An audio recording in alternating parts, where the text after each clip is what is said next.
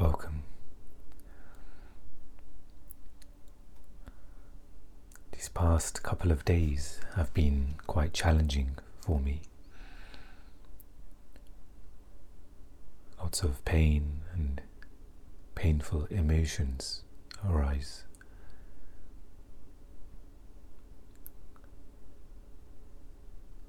I find myself almost in this swamp, this place where there was very little movement, little relief. Now, whether this was the pain body, that's something I'm not quite certain of. But in some ways, it could be said as that there's a movement of pain. And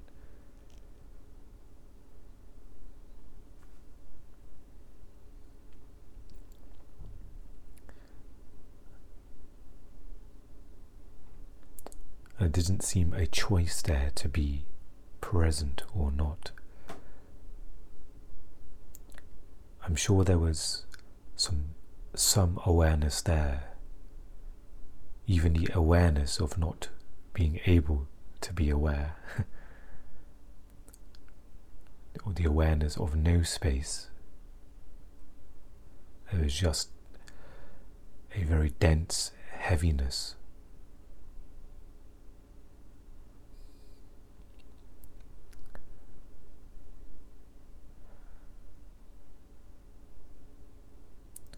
And in some ways there was an acceptance of that. There wasn't, as painful as it was, there wasn't too much resistance of, why am I feeling this way?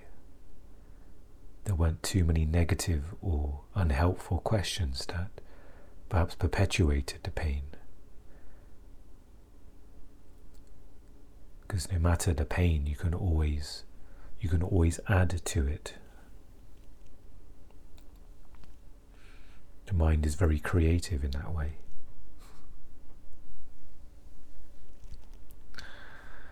So I find myself consciously watching a movie, something I struggle to do, to sit down for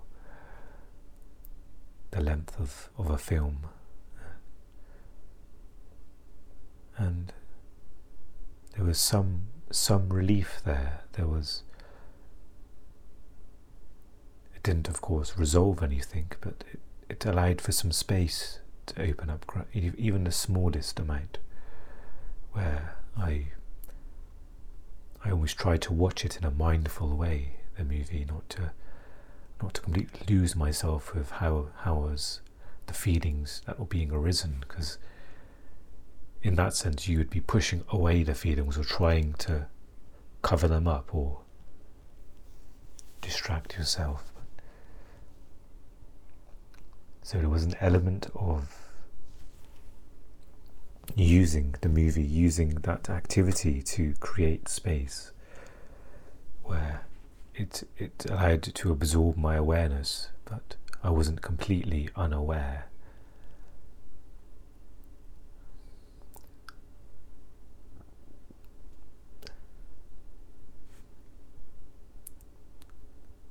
By pushing away emotions or suppressing, this can add to the pain body. When feelings don't have almost a path to pass through you, then they become stuck. If they are not almost addressed as they are arisen, then this is when energy can be trapped. It doesn't have anywhere to go.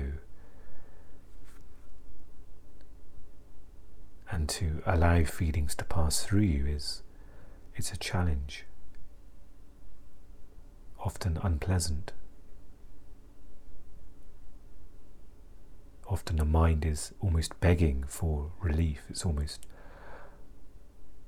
constantly trying to pull you into this, maybe an oversized double XL pizza would resolve everything. That thought came to mind. In my past, this used to be a pattern of mine. When heavy emotions came up, then I would find myself on the pizza website and placing an order for much more food than I would need.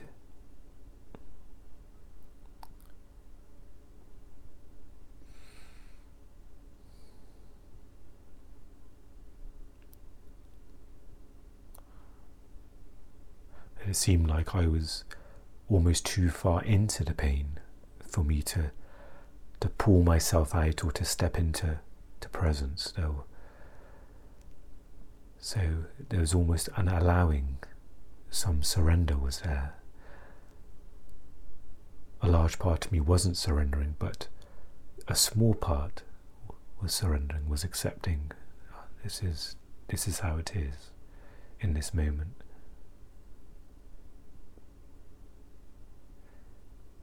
And today these feelings have passed by. They're like, use the analogy of clouds in the sky. The rain clouds have passed by now. It's in this moment the sky feels clear.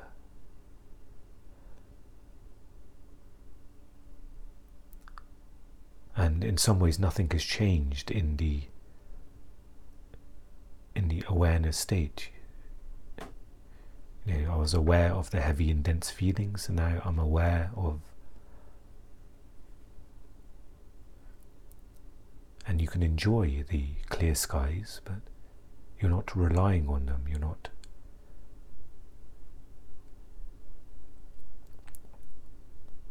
not hoping that they remain clear.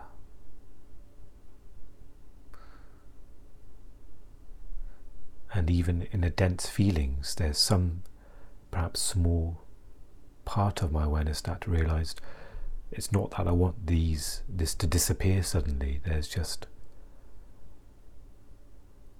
the awareness of the pain passing through.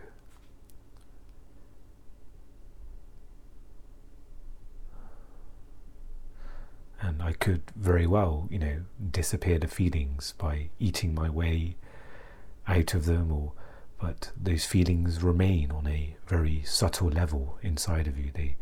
When there's no resolution of those feelings, there's no letting go or passing through, then they remain, and perhaps they would rise up again, maybe even stronger the next time. So temporary relief in some behavioral patterns, but it's often a delay, or it could be an adding to. After eating, in regards to my behavior pattern, there would be the pain of the eating, of the pain of what it's doing to my body, the physical pain, and then there'll be a new layer of pain added to that.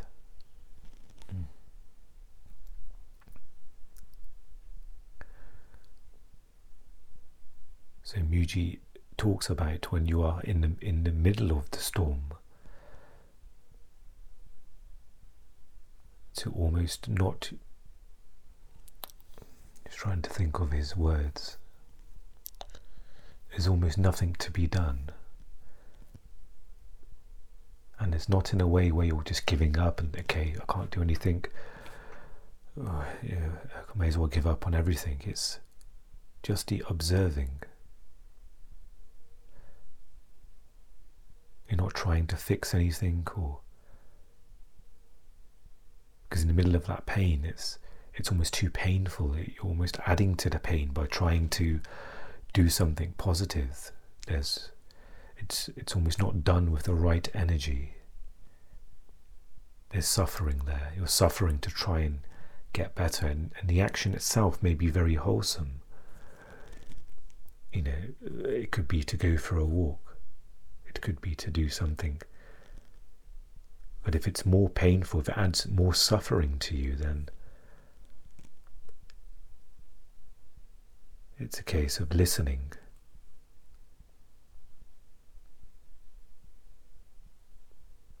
Listening to what is needed in that moment. And it could be very, very subtle. It may not be a big action. It could be a phone call. It could be journaling. It could be a walk. It could be watching a movie.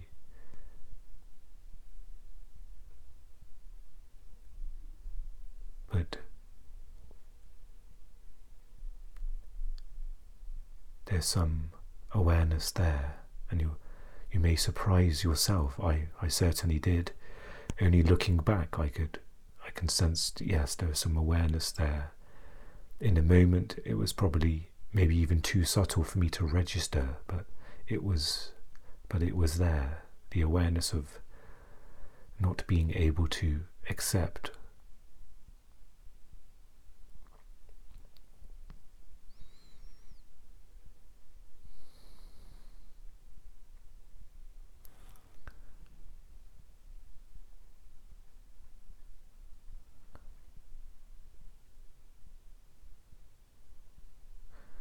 And talking about listening, it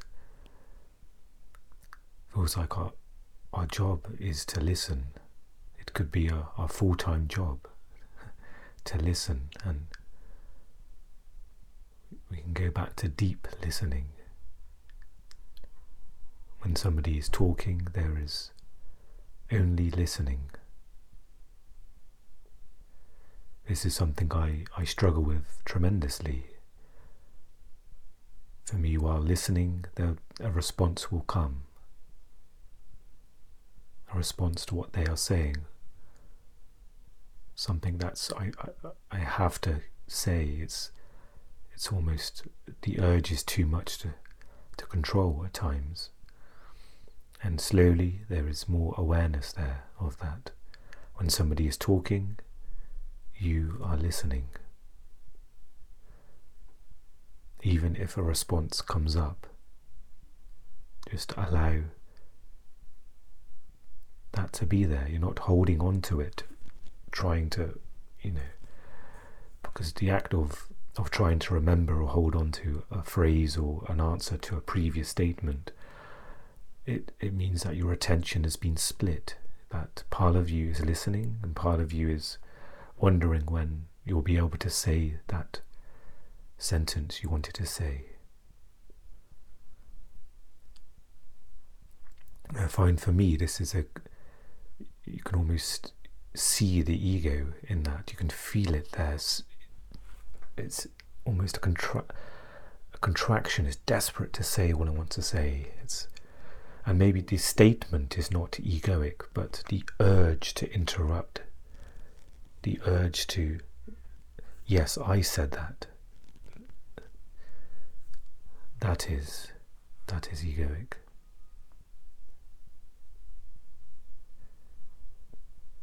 Perhaps behind the statement there may be some good there, that I want to say something to show that I understand you, or I care.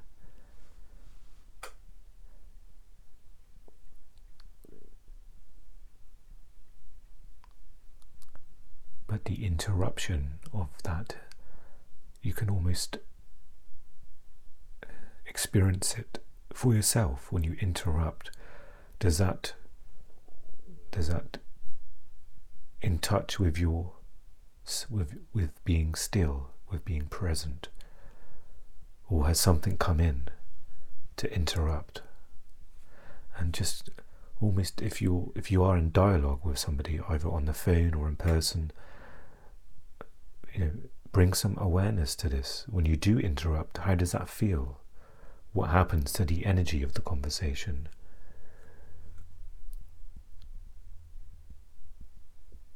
And what happens if you allow? When they are talking, you are listening.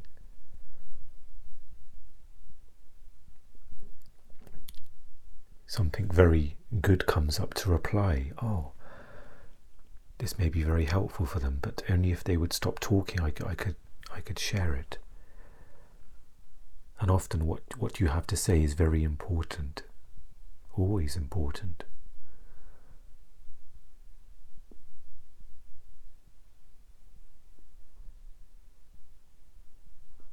And then it's just looking at the who is speaking now. The thoughts that come in, which energy is behind the thought that I must interrupt.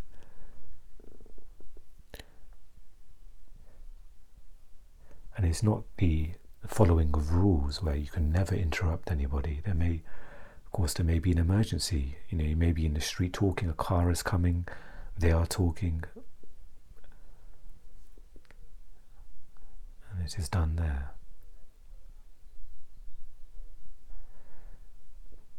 Or somebody may be talking and you can tell that they are causing themselves a great suffering. Maybe they're in tears and you can see they're going around the same story over and over, and it's continually going, and you can almost, in a very compassionate way, interrupt. But it's not for something you want to gain from that. Often when you're interrupting from an egoic stance, you want to gain something. You want to perhaps gain their approval or their praise. That you want to gain some credit for what you're saying. That what you've said is so clever, or so it relates to everything Dave said. It ties it all up in a neat bow. And yes, I said that.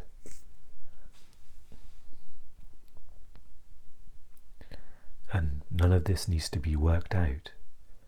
It's all from that place of center. When something needs to be said, it can be said. When there is listening happening, there is just listening.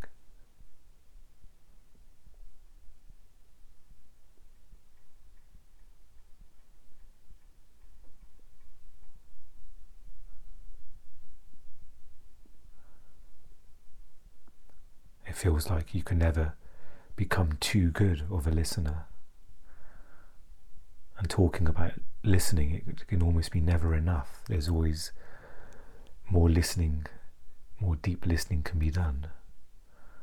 And you only have to go into a cafe or a park or somewhere where there's lots of conversations happening, and just observe the conversations and observe and notice if there's any deep listening happening there. You may not see a lot of it. And often it's not so much teaching people listening, it can be taught in an indirect way by the way you are, by the way you listen. And you can almost change the flow of a conversation if you may be with someone where they interrupt you, or you may be with someone who, with deep listening to their conversations,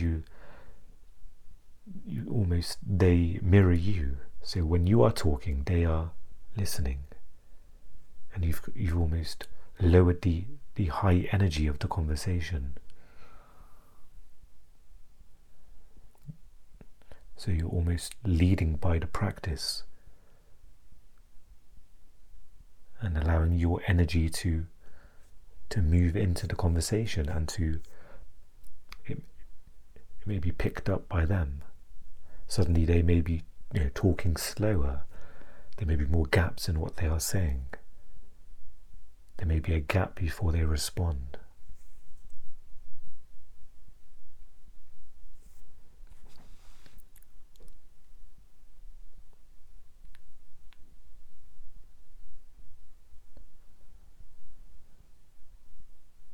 So recently that's been my experience there with working on my listening. And there's no need to be hard on yourself when you do interrupt, or in the middle of the conversation you may begin interrupting and then catch yourself, and immediately in a blink of an eye you're present. There's no reaction to it. There's no I shouldn't be interrupting, and sometimes a story can be created out of that. There is just simply a correction. Interrupting, now listening. no space, space.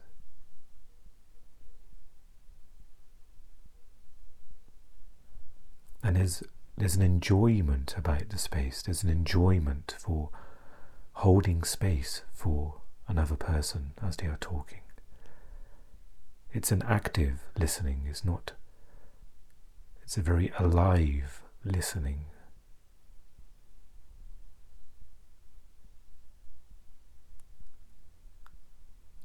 To be present with somebody it's almost a service. It's almost giving them a safe space to talk. And we've all been on the end of certain conversations where we have felt listened to, where we've talked and we've not been interrupted, or there's been almost some spaciousness for our words to be received. Sometimes with the fear of being interrupted, we may talk faster or louder or more animated it's almost, pulling our elbows out to make space for ourselves in the conversation. And there's other times when it's completely spacious. And you may almost notice that, wow, I've talked a lot here, and okay, maybe it's time for me to listen myself.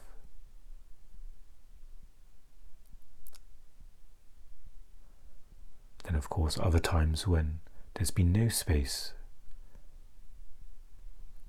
when talking or listening.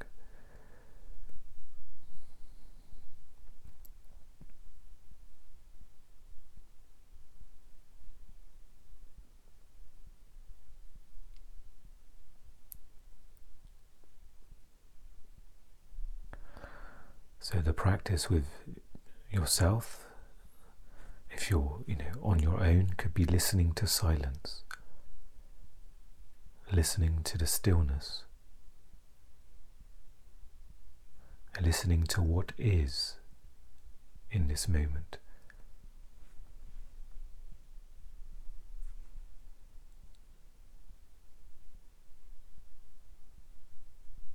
Listening for the next thought that may arise.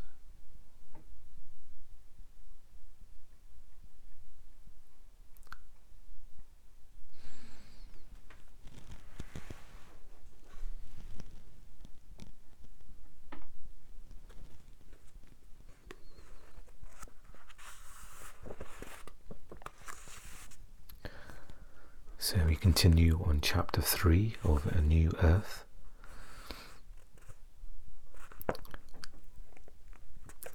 And the passage title we have is "The Ego is Not Personal."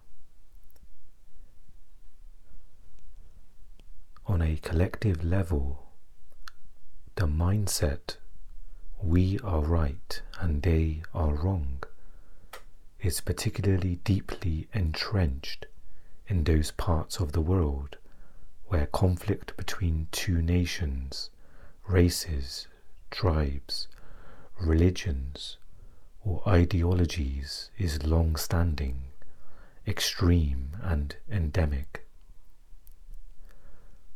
Both sides of the conflict are equally identified with their own perspective, their own story.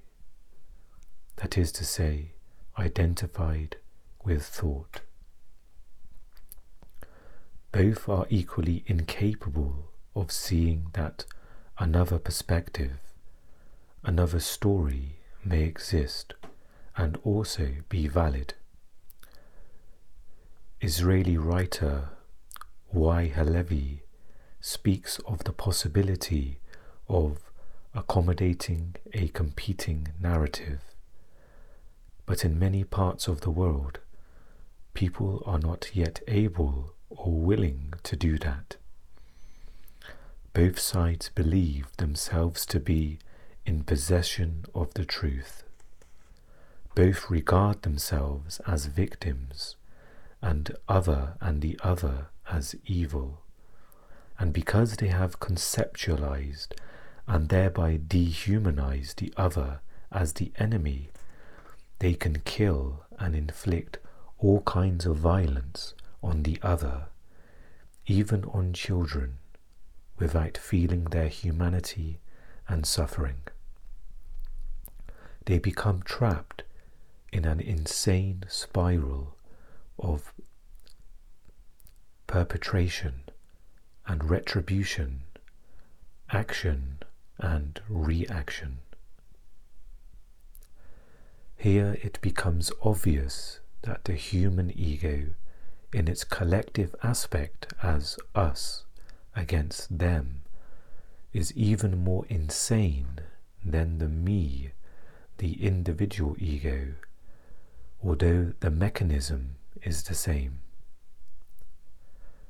By far the greater part of violence that humans have inflicted on each other is not the work of criminals or the mentally deranged, but of normal, respectable citizens in the service of the collective ego. One can go so far as to say that on this planet, normal equals insane. What is it that lies at the root of this insanity? Complete identification with thought and emotion, that is to say, ego. Greed, selfishness, exploitation, cruelty, and violence are still all pervasive on this planet. When you don't recognize them as individual and collective manifestations of an underlying dysfunction or mental illness, you fall into the error of personalizing them. You construct a conceptual identity for an individual or group, and you say, this is who he is, this is who they are. When you confuse the ego that you perceive in others with their identity, it is the work of your own ego that uses the misperception to strengthen itself through being right and therefore superior, and through reacting with condemnation, indignation, and often anger against the perceived enemy. All this is enormously satisfying to the ego. It strengthens the sense of separation between yourself and the other, whose otherness has become magnified to such an extent that you can no longer feel your common humanity, nor the rootedness in the one life that you share with each human being, your common divinity. The particular egoic patterns that you react to most strongly in others and misperceive as their identity tend to be the same patterns that are also in you, but that you are unable or unwilling to detect within yourself. In that sense, you have much to learn from your enemies. What is it in them that you find most upsetting, most disturbing? Their selfishness, their greed, their need for power and control, their insincerity, dishonesty, propensity to violence, or whatever it may be. Anything that you resent and strongly react to in another is also in you. But it is no more than a form of ego, and as such, it is completely impersonal. It has nothing to do with who that person is, nor has it anything to do with who you are. Only if you mistake it for who you are can observing it within you be threatening to your sense of self. The next passage is titled, War is a Mindset. In certain cases, you may need to protect yourself or someone else from being harmed by another, but beware of making it your mission to eradicate evil, as you are likely to turn into the very thing you are fighting against. Fighting unconsciousness will draw you into unconsciousness yourself. Unconsciousness, dysfunctional egoic behavior, can never be defeated by attacking it. Even if you defeat your opponent, the unconsciousness will simply have moved into you, or the opponent reappears in a new disguise. Whatever you fight, you strengthen, and what you resist persists. These days, you frequently hear the expression, the war against this or that, and whenever I hear it, I know that it is condemned to failure. There is the war against drugs, the war against crime, the war against terrorism, the war against cancer, the war against poverty, and so on. For example, despite the war against crime and drugs, there has been a dramatic increase in crime and drug-related offences in the past 25 years. The prison population of the United States has gone up from just under 300,000 in 1980 to a staggering 2.1 million in 2004. The war against disease has given us, amongst other things, antibiotics. At first, they were spectacularly successful, seemingly enabling us to win the war against infectious diseases. Now, many experts agree that the widespread and indiscriminate use of antibiotics has created a time bomb, and that antibiotic restraint, strains of bacteria, so-called superbugs, will in all likelihood bring about a re-emergence of those diseases and possibly epidemics. According to the Journal of the American Medical Association, medical treatment is the third leading cause of death after heart disease and cancer in the United States. Homeopathy and Chinese medicine are two examples of possible alternative approaches to disease that do not treat the illness as an enemy and therefore do not create new diseases. War is a mindset, and all action that comes out of such a mindset will either strengthen the enemy, the perceived evil, or, if the war is won, will create a new enemy, a new evil equal to, and often worse, than the one that was defeated. There is a deep interrelatedness between your state of consciousness and external reality. When you are in the grip of a mindset such as a war, your perceptions become extremely selective as well as distorted. In other words, you will see only what you want to see and then misinterpret it. You can imagine what kind of action comes out of such a delusional system. Or instead of imagining it, watch the news on TV tonight. Recognize the ego for what it is, a collective dysfunction, the insanity of the human mind. When you recognize it for what it is, you no longer misperceive it as somebody's identity. Once you see the ego for what it is, it becomes much easier to remain non-reactive toward it. You don't take it personally anymore. There is no complaining, blaming, accusing, or making wrong. Nobody is wrong. It is the ego in someone, that's all.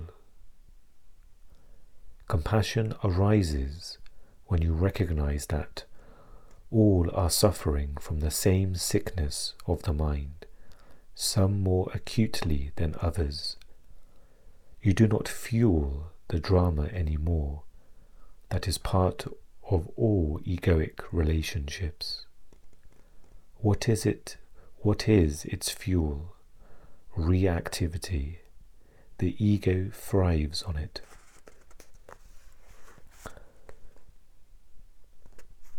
And the next passage is titled, Do you want peace or drama? You want peace. There is no one who does not want peace. Yet there is something else in you that wants the drama, wants the conflict. You may not be able to feel it at this moment. You may have to wait for a situation or even just a thought that triggers a reaction in you, someone accusing you of this or that, not acknowledging you, encroaching on your territory, questioning the way you do things, an argument about money. Can you then feel the enormous surge of force moving through you, the fear, perhaps being masked by anger or hostility? Can you hear your own voice becoming harsh or shrill, or louder and a few octaves lower? Can you be aware of your mind racing to defend its position, justify, attack, blame? In other words, can you awaken at that moment of unconsciousness? Can you feel that there is something in you that is at war, something that feels threatened and wants to survive at all costs, that needs the drama in order to assert its identity as the victorious character within that theatrical production? Can you feel there is something in you that you would rather be right than at peace?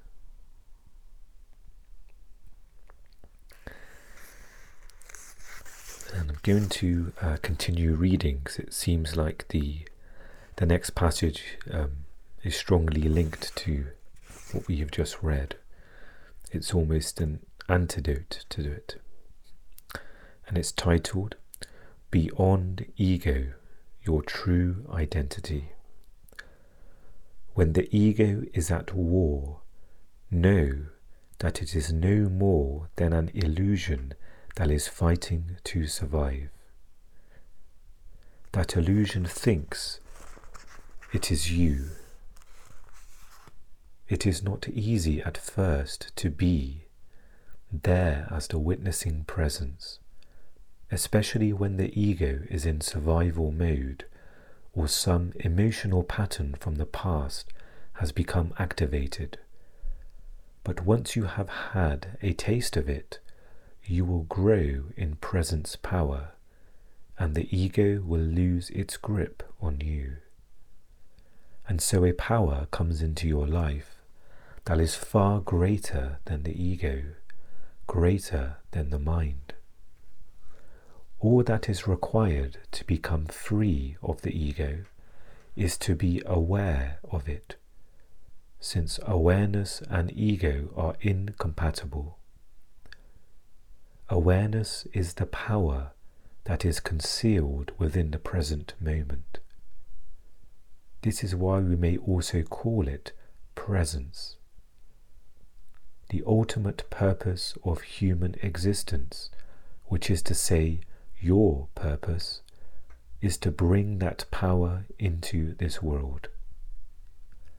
And this is also why becoming free of the ego cannot be made into a goal to be attained at some point in the future. Only presence can free you of the ego, and you can only be present now, not yesterday or tomorrow. Only presence can undo the past in you and thus transform your state of consciousness. What is spiritual realization? The belief that you are spirit. No, that's a thought. A little closer to the truth than a thought that believes you are who your birth certificate says you are, but still a thought. Spiritual realization is to see clearly that what I perceive, experience, think or feel is ultimately not who I am, that I cannot find myself in all those things that continuously pass away. The Buddha was probably the first human being to see this clearly, and so anatta, no self, became one of the central points of his teaching. And when Jesus said, "Deny thyself," what he meant was negate and thus undo the illusion of self. If the self, ego, were truly who I am, it would be absurd to deny it. What remains is the light of consciousness, in which perceptions, experiences, thoughts and feelings come and go. That is being. That is the deeper, true I. When I know myself as that, whatever happens in my life is no longer of absolute, but only of relative importance. I honor it, but it loses its absolute seriousness, its heaviness. The only thing that ultimately matters is this: can I sense my essential beingness, the I am, in the background of my life at all times? To be more accurate, can I sense the I am that I am at this moment? Can I sense my essential identity as consciousness itself? Or am I losing myself in what happens, losing myself in the mind, in the world? And that's a good place to bring the reading to an end for this episode. So much to be have said of the nature of the ego.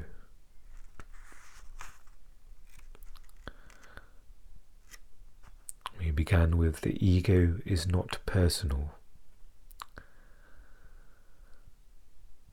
And it is this trigger that brings up the reaction in us, the personalization of this person with a name affecting your identity, your ego.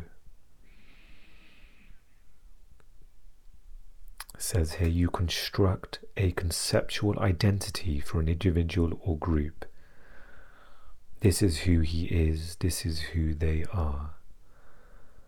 And the person saying that is your ego. It's created that duality there of me and them. And Eckhart says this is the work of the ego, and it uses this misperception to strengthen itself through being right and superior.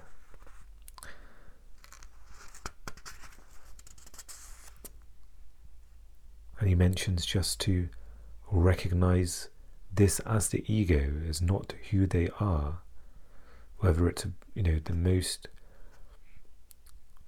appalling violence that is being done. It is not who they are.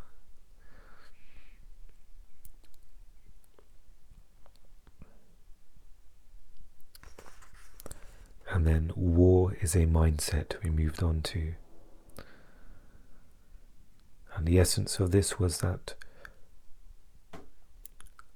you can't fight against unconsciousness. And Eckhart gives the examples of almost the egoic mindset of, going to war against something, and how often it perpetuates the result. It's the opposite of what you wanted. There's more criminals in jail. There's talking about the health risks as well, the war against disease. And he mentions there homeopathy and Chinese medicine. I'm sure there's many other approaches that work with the body. That says here that do not treat the illness as an enemy.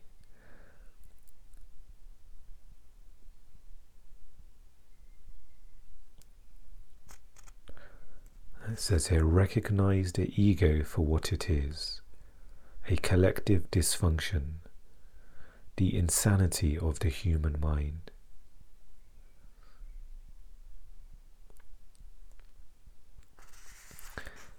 And finally, the final passage was, beyond the ego, your true identity, is where Eckhart reaffirms what our true identity is, the I am in this moment, in this very moment. The acknowledgement that you are here, that you are experiencing this moment, you are aware of this present moment.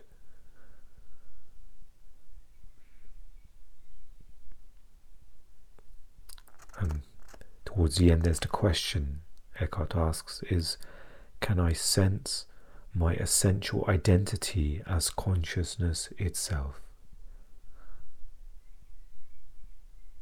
Or am I losing myself in what happens, losing myself in the mind, in the world?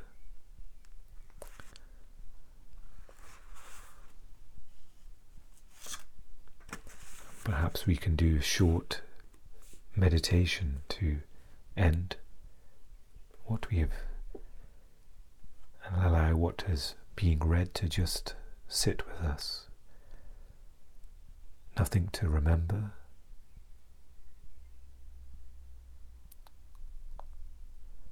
Just almost an absorbing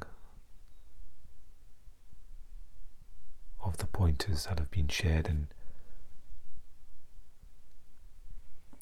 allowing those to almost take care of themselves.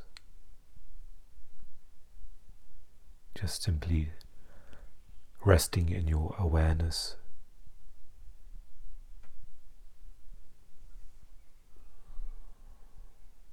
sensing, as Eckhart would say, the I am in this moment, the essence, identity of I am.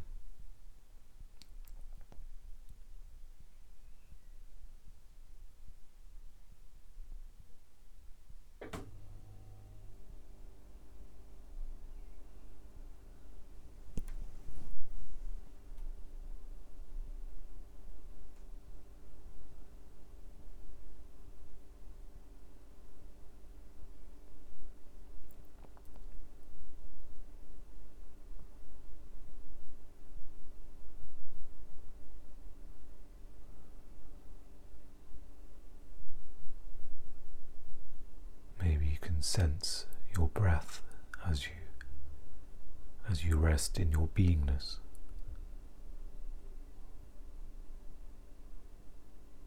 Maybe a sense of the body will arise in the awareness.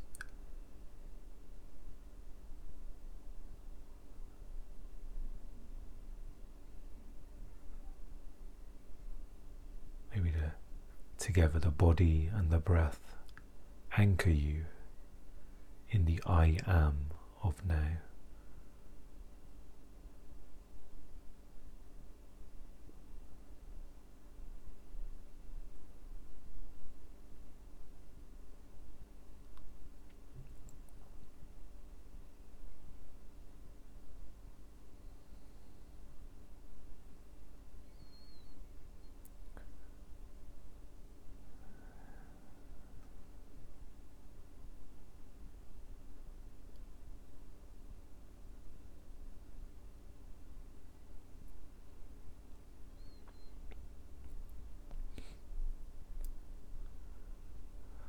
Thoughts arise, just know that they arise in your awareness. Thoughts arise in the I amness that you are, and they can be seen, they can be watched as they pass by, drift away.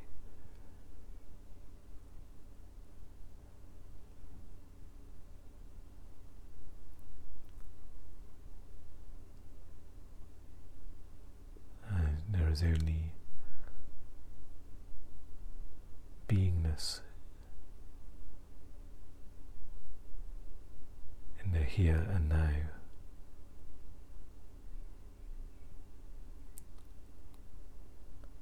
Not in the past, not tomorrow. It's all in the now.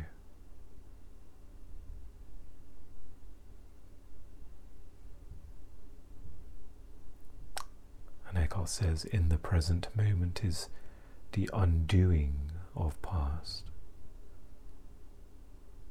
Perhaps you can also extend that to the undoing of conditioning.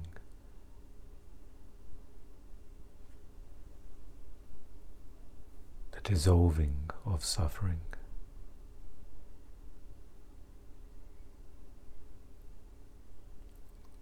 That awareness and ego, or awareness and the mind, is incompatible. You are either aware or you are in the mind.